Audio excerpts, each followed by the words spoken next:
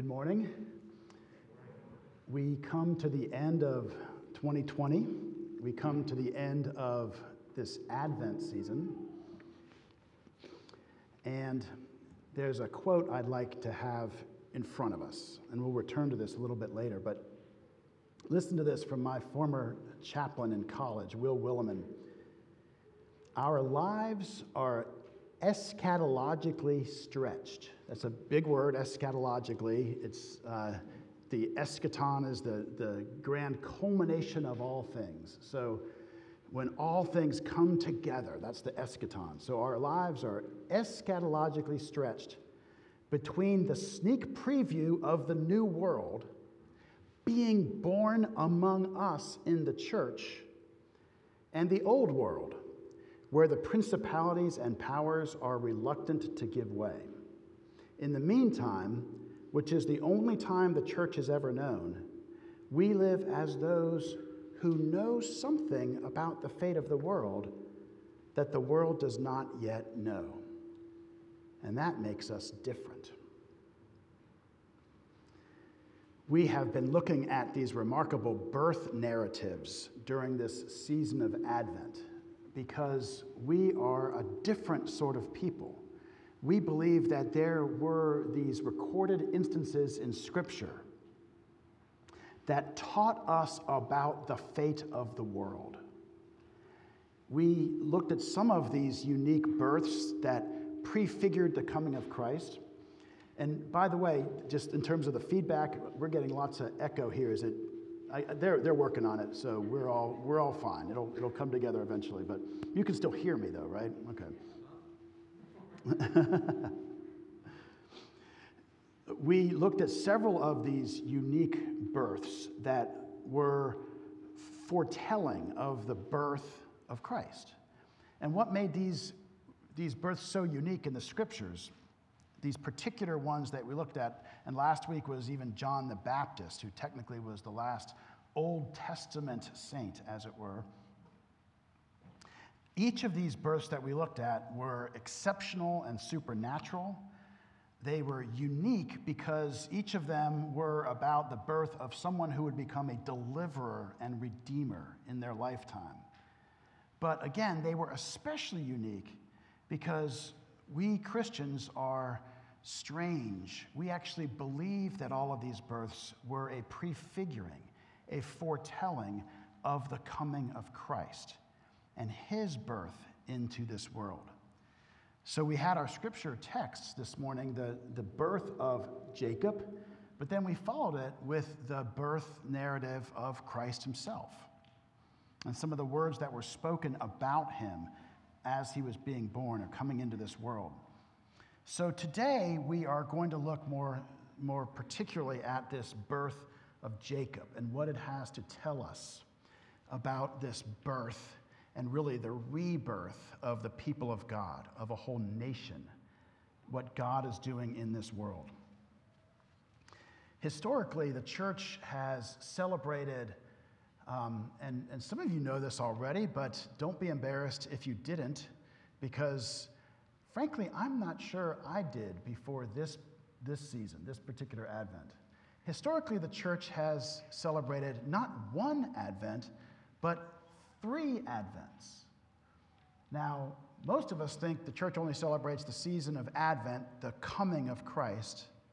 Those of us in the graduate level of education, in terms of our spirituality, might understand, no, actually the church celebrates 2 Advents, the coming of Christ and the great second coming of Christ. But it takes like PhD level understanding of the history of the church to understand, no, actually, the church has always celebrated 3 Advents. The coming of Christ, that great second coming of Christ, one day when all things will be made right, like one of the songs we just finished singing. But in between, we celebrate a 3rd Advent, as it were, namely the coming of Christ in word and sacrament, wherever his people gather. Christ really is adventing himself into this world every Lord's Day, all around the world where people gather. We know God, as creator, is present everywhere all the time, 24/7. But where is God as Redeemer and Savior present? Do we have to wait for the second coming to have Christ in his salvation present with us? Or does he come every time his people gather in his name? The saving presence of Christ is found as Redeemer. And so the church celebrates these 3 Advents. So we come to the close of this sort of season of Advent, but really we're going to continue to be living in the season of Advent, the coming of Christ every time we gather in his saving presence. His presence as a people, as a nation, as a church. This is what we are looking at today, this remarkable good news and how it can change everything for us in 2021. So let's pray now together.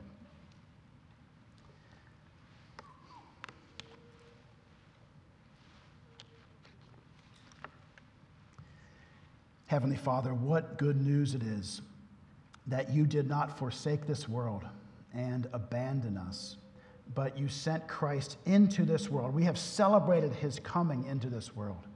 And what good news it is that, as we've already sung this morning, you are coming again to make all things new, all things subsumed and consummated in love, where light purifies everything and there's nothing but joy and gladness.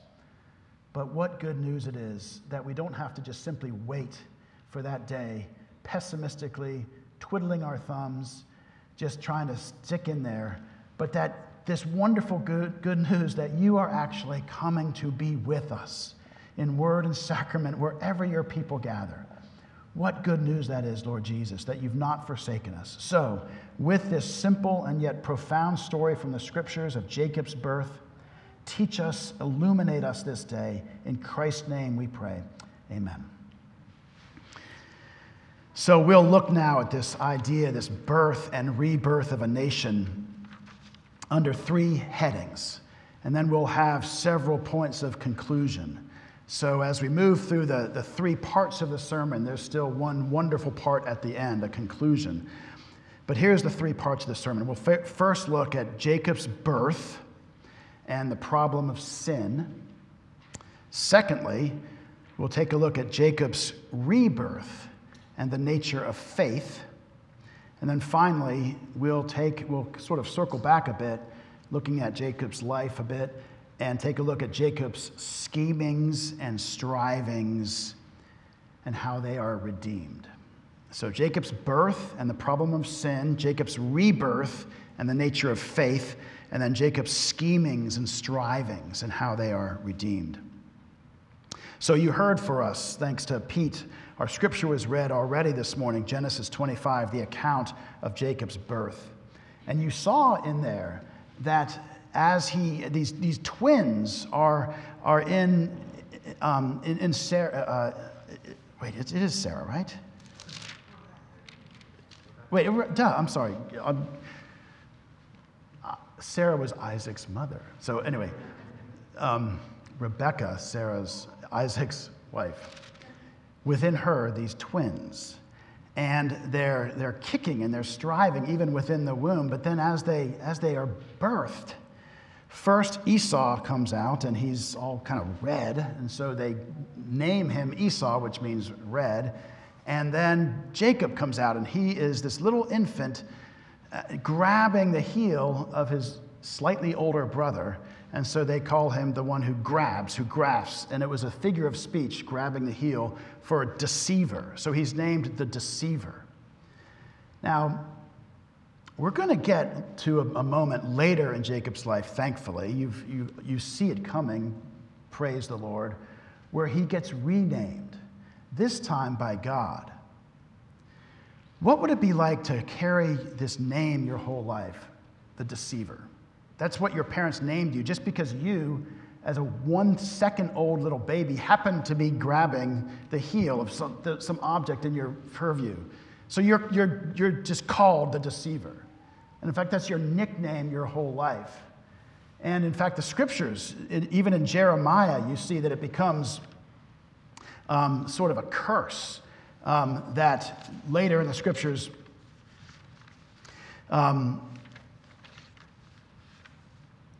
Jeremiah 9, verse 4, God is describing a sad season in the life of Israel where every brother is a deceiving Jacob. So this name Jacob, it just meant the deceiver. Now, when I was little, my mother, as some of you know, raises Cairn Terriers, and there was a new litter of puppies being born when we visited the kennel up in Sharon, Connecticut, where my grandparents were. And there were 3 puppies, and there were 3 of us children, so we each got the privilege of naming one of the puppies. So one of the puppies was predominantly black, and so my sister named her Blackie. One of the puppies seemed to just was hyper and running all over the place, and so my brother named that puppy Runny Run. Now, you can be forgiving. My brother was like 3 years old at the time. And then the other puppy, when it was running through the tall grass, it would get stuck. And so I named it Stucky. I put about as much thought into that as apparently Jacob's parents put into naming him. I mean, it's really a thoughtless name. And it marked him. And he grew up being known as the deceiver. And he plainly internalizes it. And as such, he is a picture of who we are. The scriptures teach that all of us are born in sin. It seems so unfair to be called a sinner. One split second after you're being born, you're called a sinner. It just seems so unfair. The scriptures say we're born in sin. The scriptures explain that by saying, in Adam, all die. If you are a human being, if Adam and Eve are your first parents, then in Adam, you died. I died. We all died. It just seems so unfair. And as such, Jacob is a picture of humanity, of all of us born in sin. Jacob's birth reveals the very problem of sin. Now, listen to how Pascal phrases all of this. This French philosopher back in the 1600s, this theologian, this mathematician, this very famous mathematician, of course, this inventor.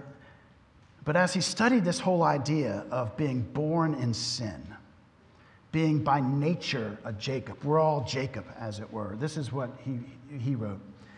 For it is beyond doubt that there is nothing which more shocks our reason than to say that the sin of the first man has rendered guilty those who, being so removed from this source, seem incapable of participation in it. This transmission of sin does not only seem to us impossible, it seems also very unjust. For what is more contrary to the rules of our miserable justice than to damn eternally an infant, incapable of will, for a sin wherein he seems to have so little a share, that was committed thousands and thousands of years before he was even brought into existence? Now listen to what he says.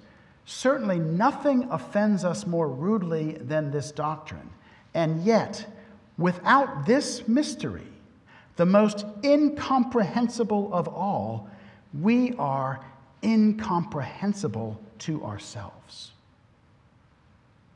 Let me say that again. Without this mystery, the most incomprehensible of all, we are incomprehensible to ourselves. The knot of our condition takes its twists and turns in this abyss, so that man is more inconceivable without this mystery than this mystery is inconceivable to man.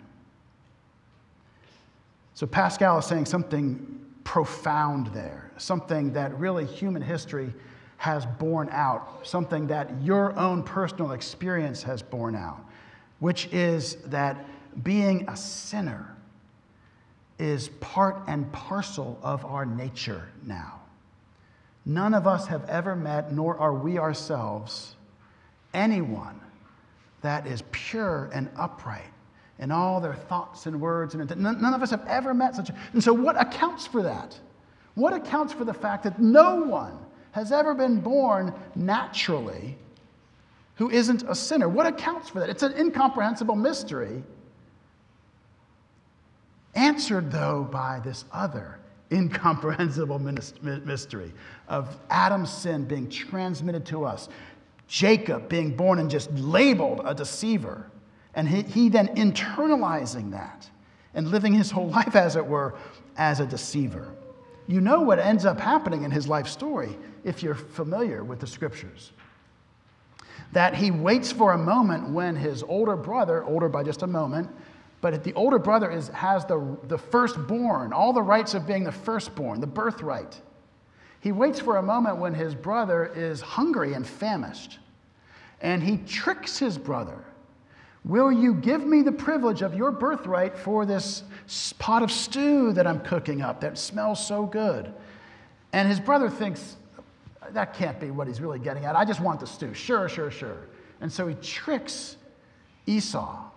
And then later, he waits for a moment when his brother Esau, who's about to get the blessing of Isaac, their father, all the blessings of the covenant of God from Abraham down to Isaac, now going to be passed down to Esau.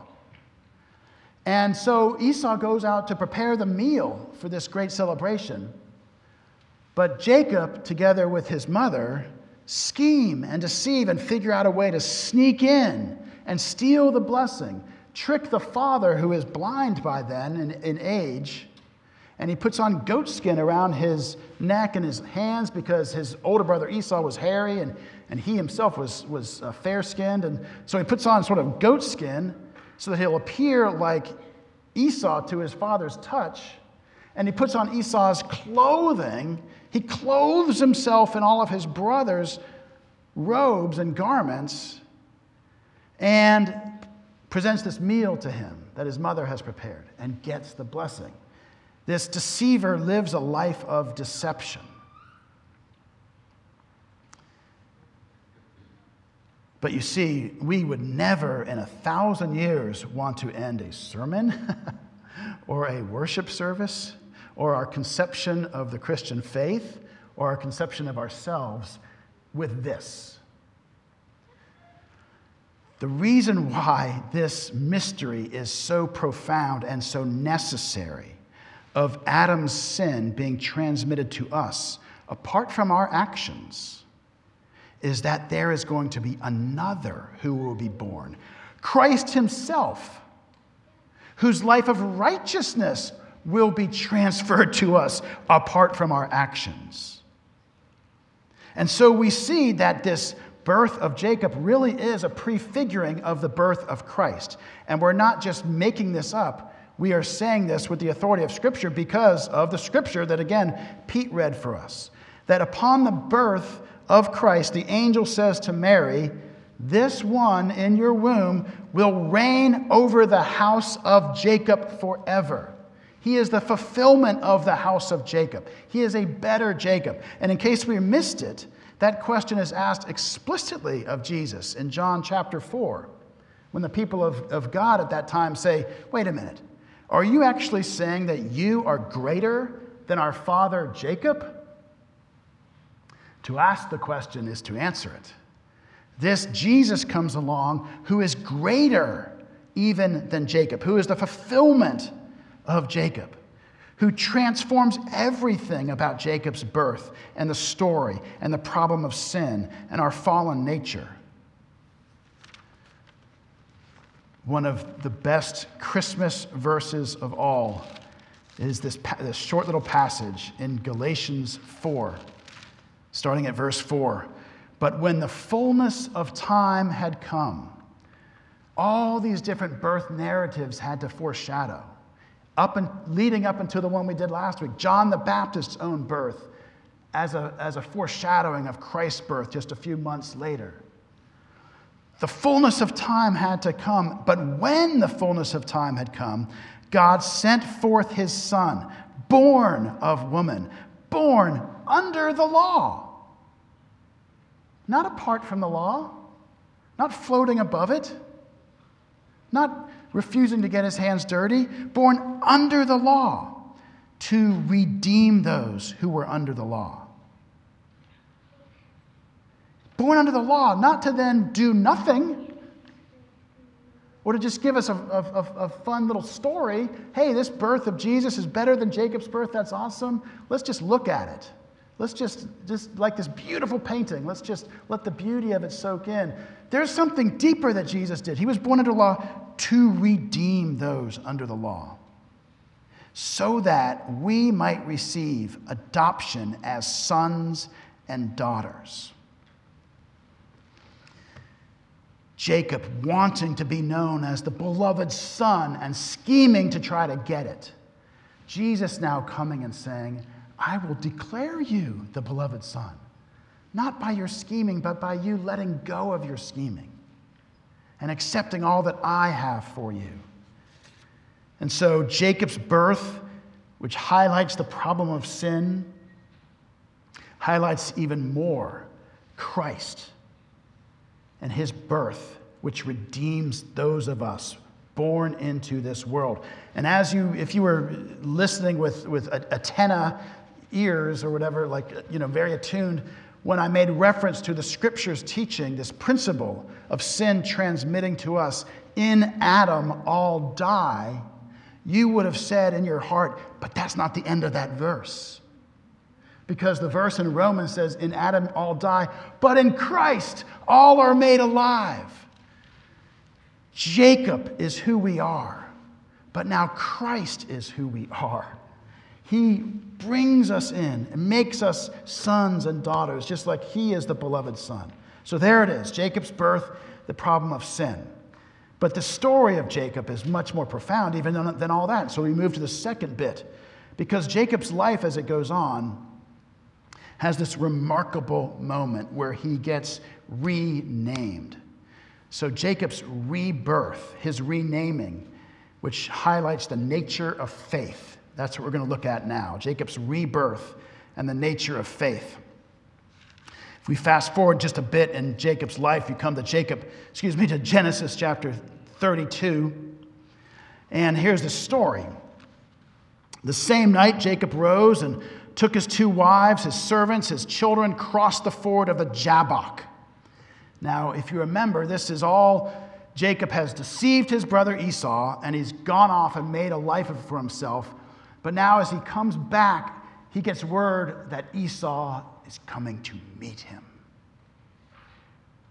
And Jacob, who has essentially stolen everything from Esau, and Jacob is described as sort of someone that loved living in tents, whereas Esau is described as a hunter. So now Jacob knows Esau's coming to meet me, and he's terrified. So he has everything he cares about. He sends it across the Jabbok River, and then he was left alone. And it says here, now whether this happened really and truly in a way that if you'd been an observer, you would have seen it happening, or whether this was just the whole length of the evening dream that Jacob had, which is what Calvin thought. It doesn't really matter. Jacob has a real encounter with this man. This man. Interesting. Jacob was left alone, and a man wrestled with him until the breaking of the day. When the man saw that he did not prevail against Jacob, he touched his hip socket, and Jacob's hip was put out of joint as he wrestled with him. And then the man said, let me go, for the day has broken. We're done, right? But Jacob said, I will not let you go unless you bless me. And the man said, what is your name? And Jacob said, Jacob.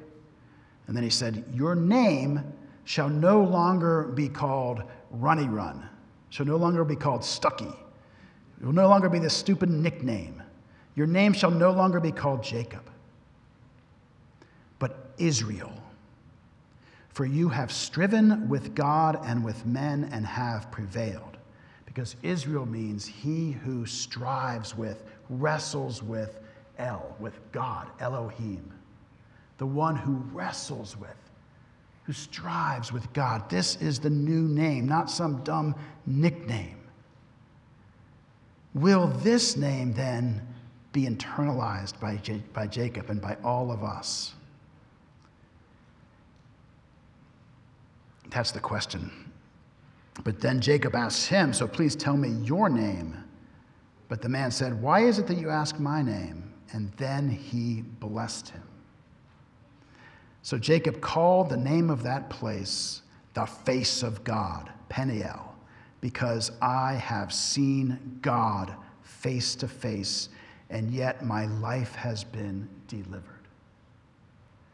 I was expecting Esau to come and encounter me and kill me. And that was simply my conscience speaking something deeper. I was actually expecting God himself to come and encounter me and destroy me for my sinfulness. That's what I was encountering. That's what I was expecting in this encounter. But I met with God face to face and received deliverance, received grace, received redemption. This is the rebirth of Jacob. This is the rebirth of the whole nation. This is the first occurrence of the word Israel in all of Scripture. This is why Israel, the name, the word, is meant to characterize all of us. Will we internalize this identity as the people that actually encounter God and wrestle with God? I don't know if you got here quite early enough to read the meditation prior to the service, but let me read it for us now, a short and wonderful little sermon by an Anglican poet. I think he's in England, although he might be in Ireland. Anyway, here, this Malcolm Geet, Jacob wrestles with the angel. I dare not face my brother in the morning. I dare not look upon the things I've done. I dare not ignore a nightmare's dreadful warning. I dare not endure the rising of the sun. My family, my goods are sent before me. I cannot sleep on this strange river shore. I have betrayed the son of one who bore me, and my own soul rejects me to the core. But in the desert darkness, one has found me, embracing me. He will not let me go, nor will I let him go, whose arms surround me, until he tells me all I need to know, and blesses me where daybreak stakes its claim, with love that wounds and heals, and with his name. Daybreak is staking its claim on all of us today, the daybreak of a new year. And we're met by this love that wounds and heals. We're met with this very name, this blessing. It's obvious enough that this whole passage is meant to be remembered forever by the people of Israel, remembered forever by the people of God. I mean, that's obvious enough, but in case we needed extra help memory devices, I love how the author uses, and I'm not fluent at all in Hebrew. I passed my Hebrew courses in seminary, so functionally somewhat helpful. But anyway, in the Hebrew, this verb is for wrestling, God wrestling, is Yabek. And Jacob's name in the Hebrew is Jacob.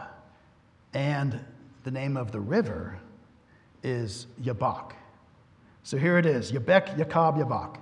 Gnip, Gnop. Yabek, Jacob, Yabok. Yabek, Jacob, Yabok. So actually, just not to be facetious and not as a semantic device here, but actually everybody take a moment, whether you're at home, YouTubing or whatever, or right here, and just say out loud, if you can, repeat after me. I'll say it one more time. Yabek, Jacob, Yabok. Okay, ready? Yabek, Jacob, Yabok. Yabek, Jacob, Yabok. Yabek, Jacob, Yabok. God wrestled with Jacob by the Jabbok. So we're meant to remember this. Now, maybe you'll remember the 3 Hebrew words. That'd be kind of fun. But what you, of course, must remember is God coming to meet you by grace. This encounter that God has with you. And when does he meet you by grace? Again, back to what we've been saying. There was this remarkable first advent. There will be a remarkable second advent. But he comes and advents himself. He meets with you by grace in every worship service. Every time 2 or 3 of us gather in his name, he meets with us by grace. That must be remembered. Maybe you'll remember the 3 Hebrew words, but remember God meeting you by grace. Be marked by that. Remember as well, why did that encounter even happen? Why did the wrestling even happen? Because God initiated and came and met him. The passage said Jacob was left there alone. God could have, in justice, given Jacob what he deserved and left him alone. You have been a deceiver. You have damaged people's lives. I will just leave you and abandon you there all by yourself. You will be Jacob forever. The reason the encounter even happened in the first place was the grace of God. This God who initiates constantly and continually and is always initiating. Every time the sun comes up, this is God initiating his common grace to this world, and that's going to happen every day, the rest of your life, without fail. But he, by his saving grace, is initiating every time your faith reminds yourself that he is present. Every time you gather in worship, again, gather with anyone else in his name, God has initiated by grace. We love because he first loved us. And we're given this new name. We're given this new name. But you see, this rebirth is also, it highlights the very nature of faith. We've been saying this, but again, this idea that faith is this encountering God, this wrestling with God, this striving with God, this not letting him go until he blesses you.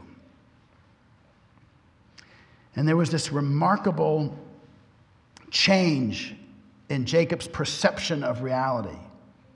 His whole life to this point, he had been striving after the gifts of God, the blessings that he needed in this world, the blessings of being the firstborn, even the eternal blessings of getting the birthright in the Abrahamic covenant. He was striving after the gifts, while the giver himself seemed to be a far, far second place priority for Jacob.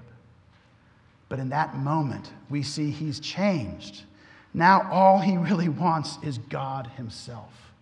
And if the gifts will flow from that, which they will in God's timing and purposes, then that's fine with Jacob. But what he really wants is the giver. 2020 has taken so much from so many of us. 2021 will do the same in some ways. It may give wonderful new things as well. Life is always a wonderful mixture of tide coming in, tide going out.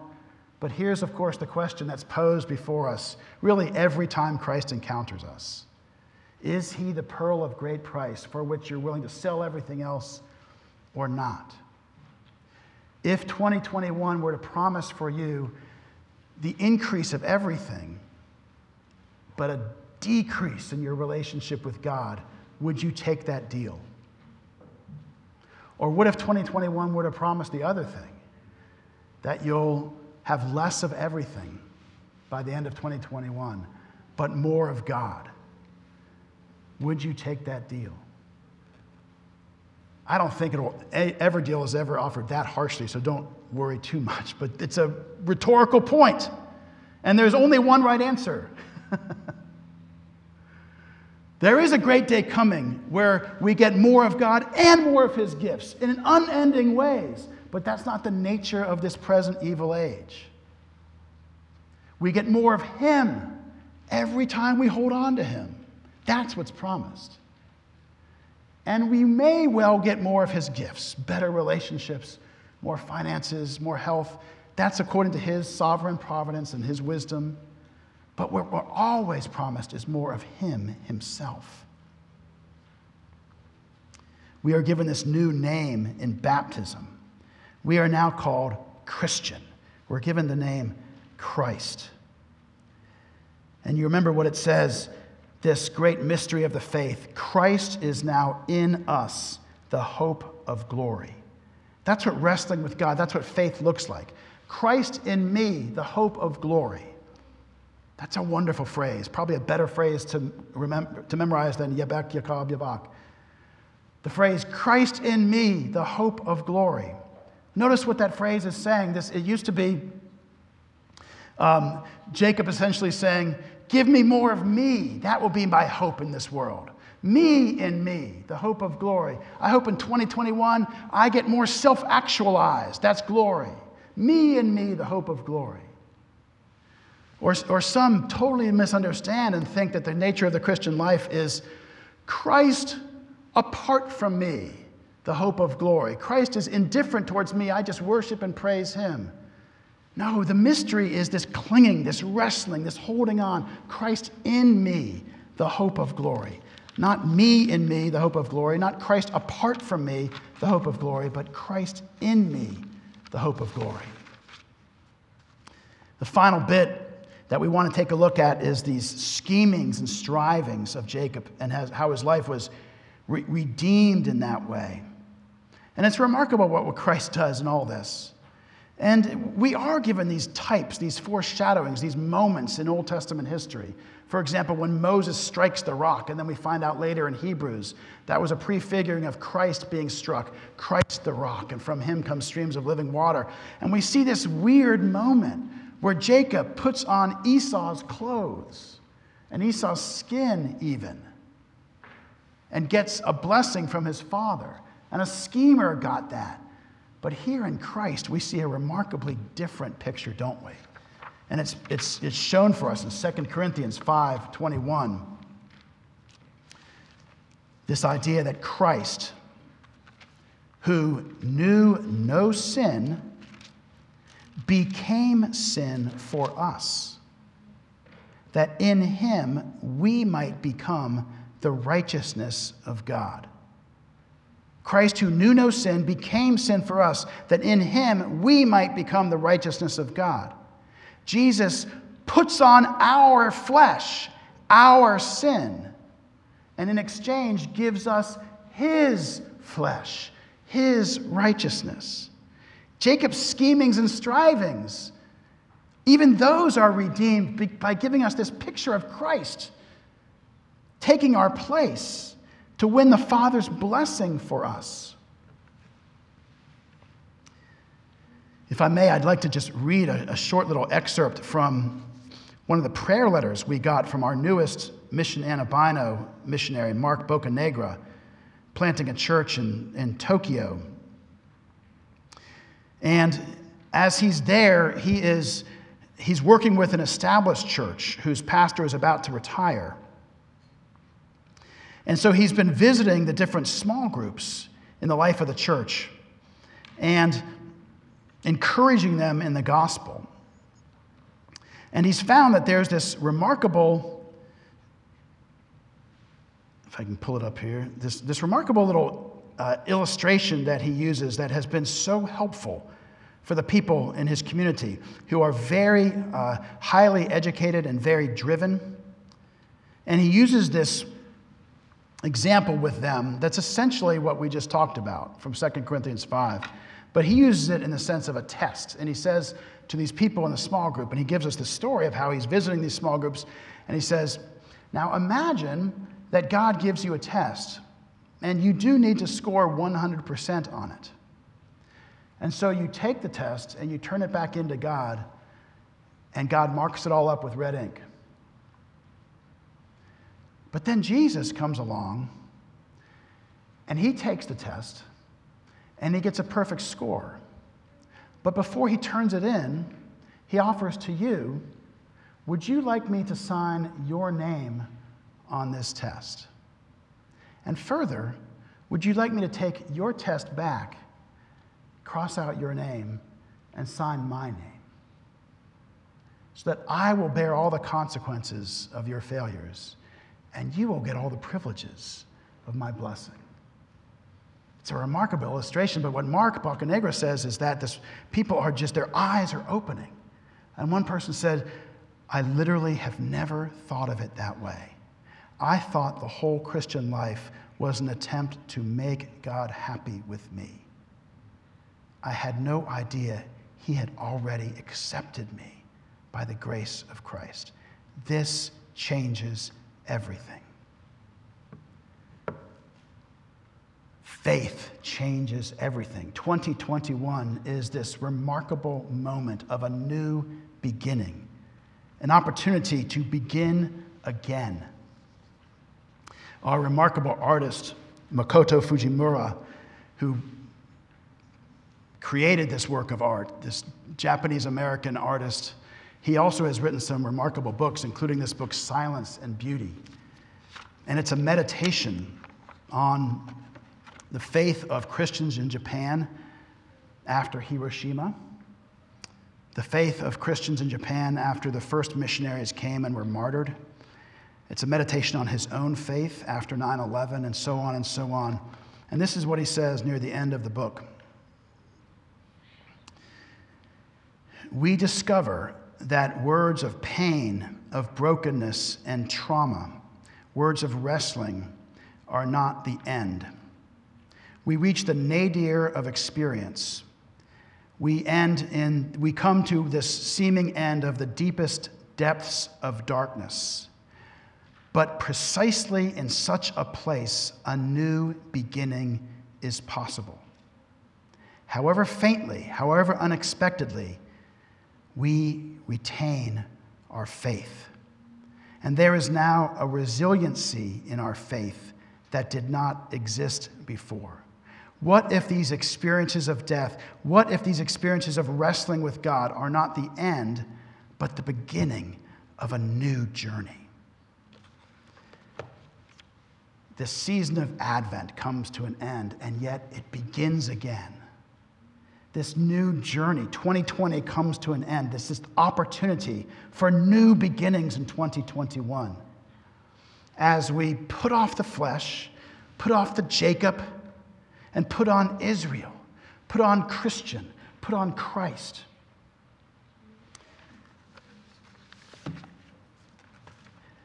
Finally, this. The missionary Leslie Newbegin, he was frequently asked, he was a missionary in India, and he was frequently asked, are you optimistic or pessimistic about the future of the gospel in India? Are you optimistic or pessimistic about the future of the gospel in 2021? Are you optimistic or pessimistic about the nature of life at CPC in 2021? Are you optimistic or pessimistic about the nature of life in America in 2021? And this is how he learned to answer it. He developed a standard reply. I believe in the resurrection of Jesus, and therefore the question does not arise. And then he goes on to explain. You see, the gospel is news of a fact. And regarding a fact, one is not pessimistic or optimistic. The question is, do you believe it or not believe it? Yes, personal experience may give rise to pessimism and leave us cynical, but the greater reality of this new birth in Christ, the reality of the resurrection, allows us to maintain confidence in all we endure, in all that God has for us in this time of new beginnings. Let's pray. Father, we thank you for the life of Jacob. We thank you for you meeting him by grace and changing everything. We thank you even more for the coming of Christ, who transformed everything. And now we thank you for our lives, and that you are not leaving us or abandoning us alone by the Jabbok River, nor are you coming to meet us with judgment and harshness, but rather we thank you for the lives you've given us, lives where you are constantly meeting us with your grace. Strengthen our faith, O Lord, that all day long, all week long, all month long, all year long, all life long, we may grasp onto your grace, knowing that even when we slip and fall, you are holding us and will never let go of us. Give us that confidence now, not an optimism or a pessimism, but a belief in the resurrection, in the ascension, in the advent of Christ. In his name we pray. Amen.